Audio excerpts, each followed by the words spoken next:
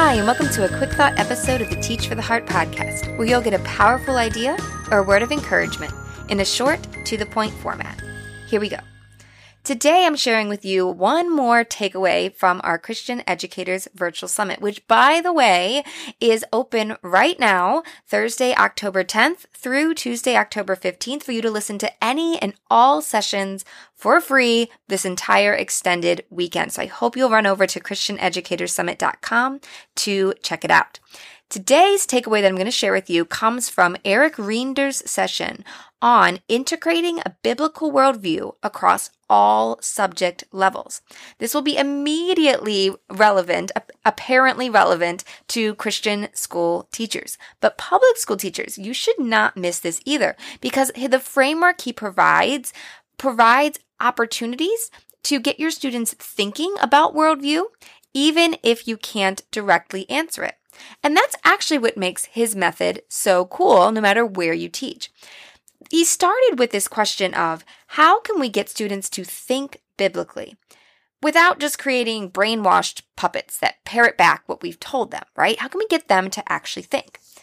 And the answer he came up with was with questions that get them thinking about some of these big picture questions. And then, well, how do we answer those questions? Well, with more questions. So I'm going to try to explain here very briefly, but this is not my method. This is Eric's method. So I encourage you to check out his training at our summit, and maybe I can have him on the podcast here at some point. You can also head to teachfortheheart.com/worldview questions, and that'll take him over to his website where you'll see an article that has more help. And also you can order his book, Rooftop Perspectives. Anyhow, though, here's it in a nutshell. So Eric has broken down worldview into 5 areas: truth, creation, the fall, redemption, and our purpose. So let's take truth. He's then broken down each of these 5 areas into 3 core questions. He calls them focus questions, one for each grade level. When I say grade level, I mean broad grade level. So for truth, in elementary, the question to focus on is, where does truth come from? In middle school, how do we know what is true? And in high school, what is the nature of truth? And how is it revealed to us? Now, these are very big questions. They're not questions you're going to answer directly, but you're going to ask them, maybe even post them in your room.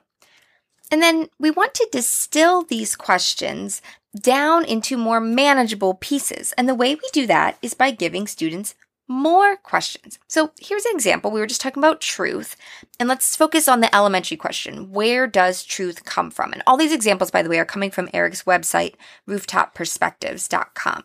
So his question, in elementary, the truth question is, where does truth come from? So for example, in language arts, we might ask, is this story true or make-believe? Distinguishing between fact, fiction, and nonfiction. We might ask, do you know what the author is telling you? Is it a fact or an opinion? Distinguishing between that.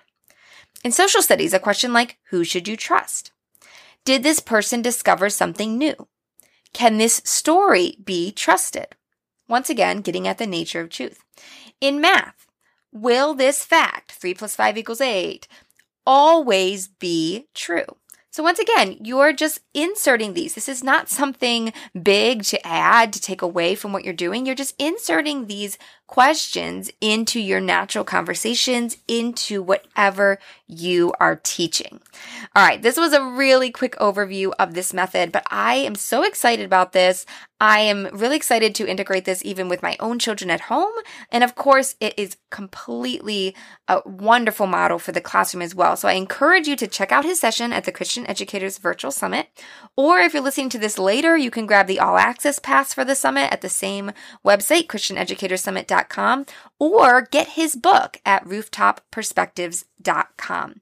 And then once again, the link to, I know I'm sharing a lot of links here, the link where you can find those 5 focus areas and the questions that go with each is at teachfortheheart.com/worldview questions. We'll link to his website there. So teachfortheheart.com/worldview questions.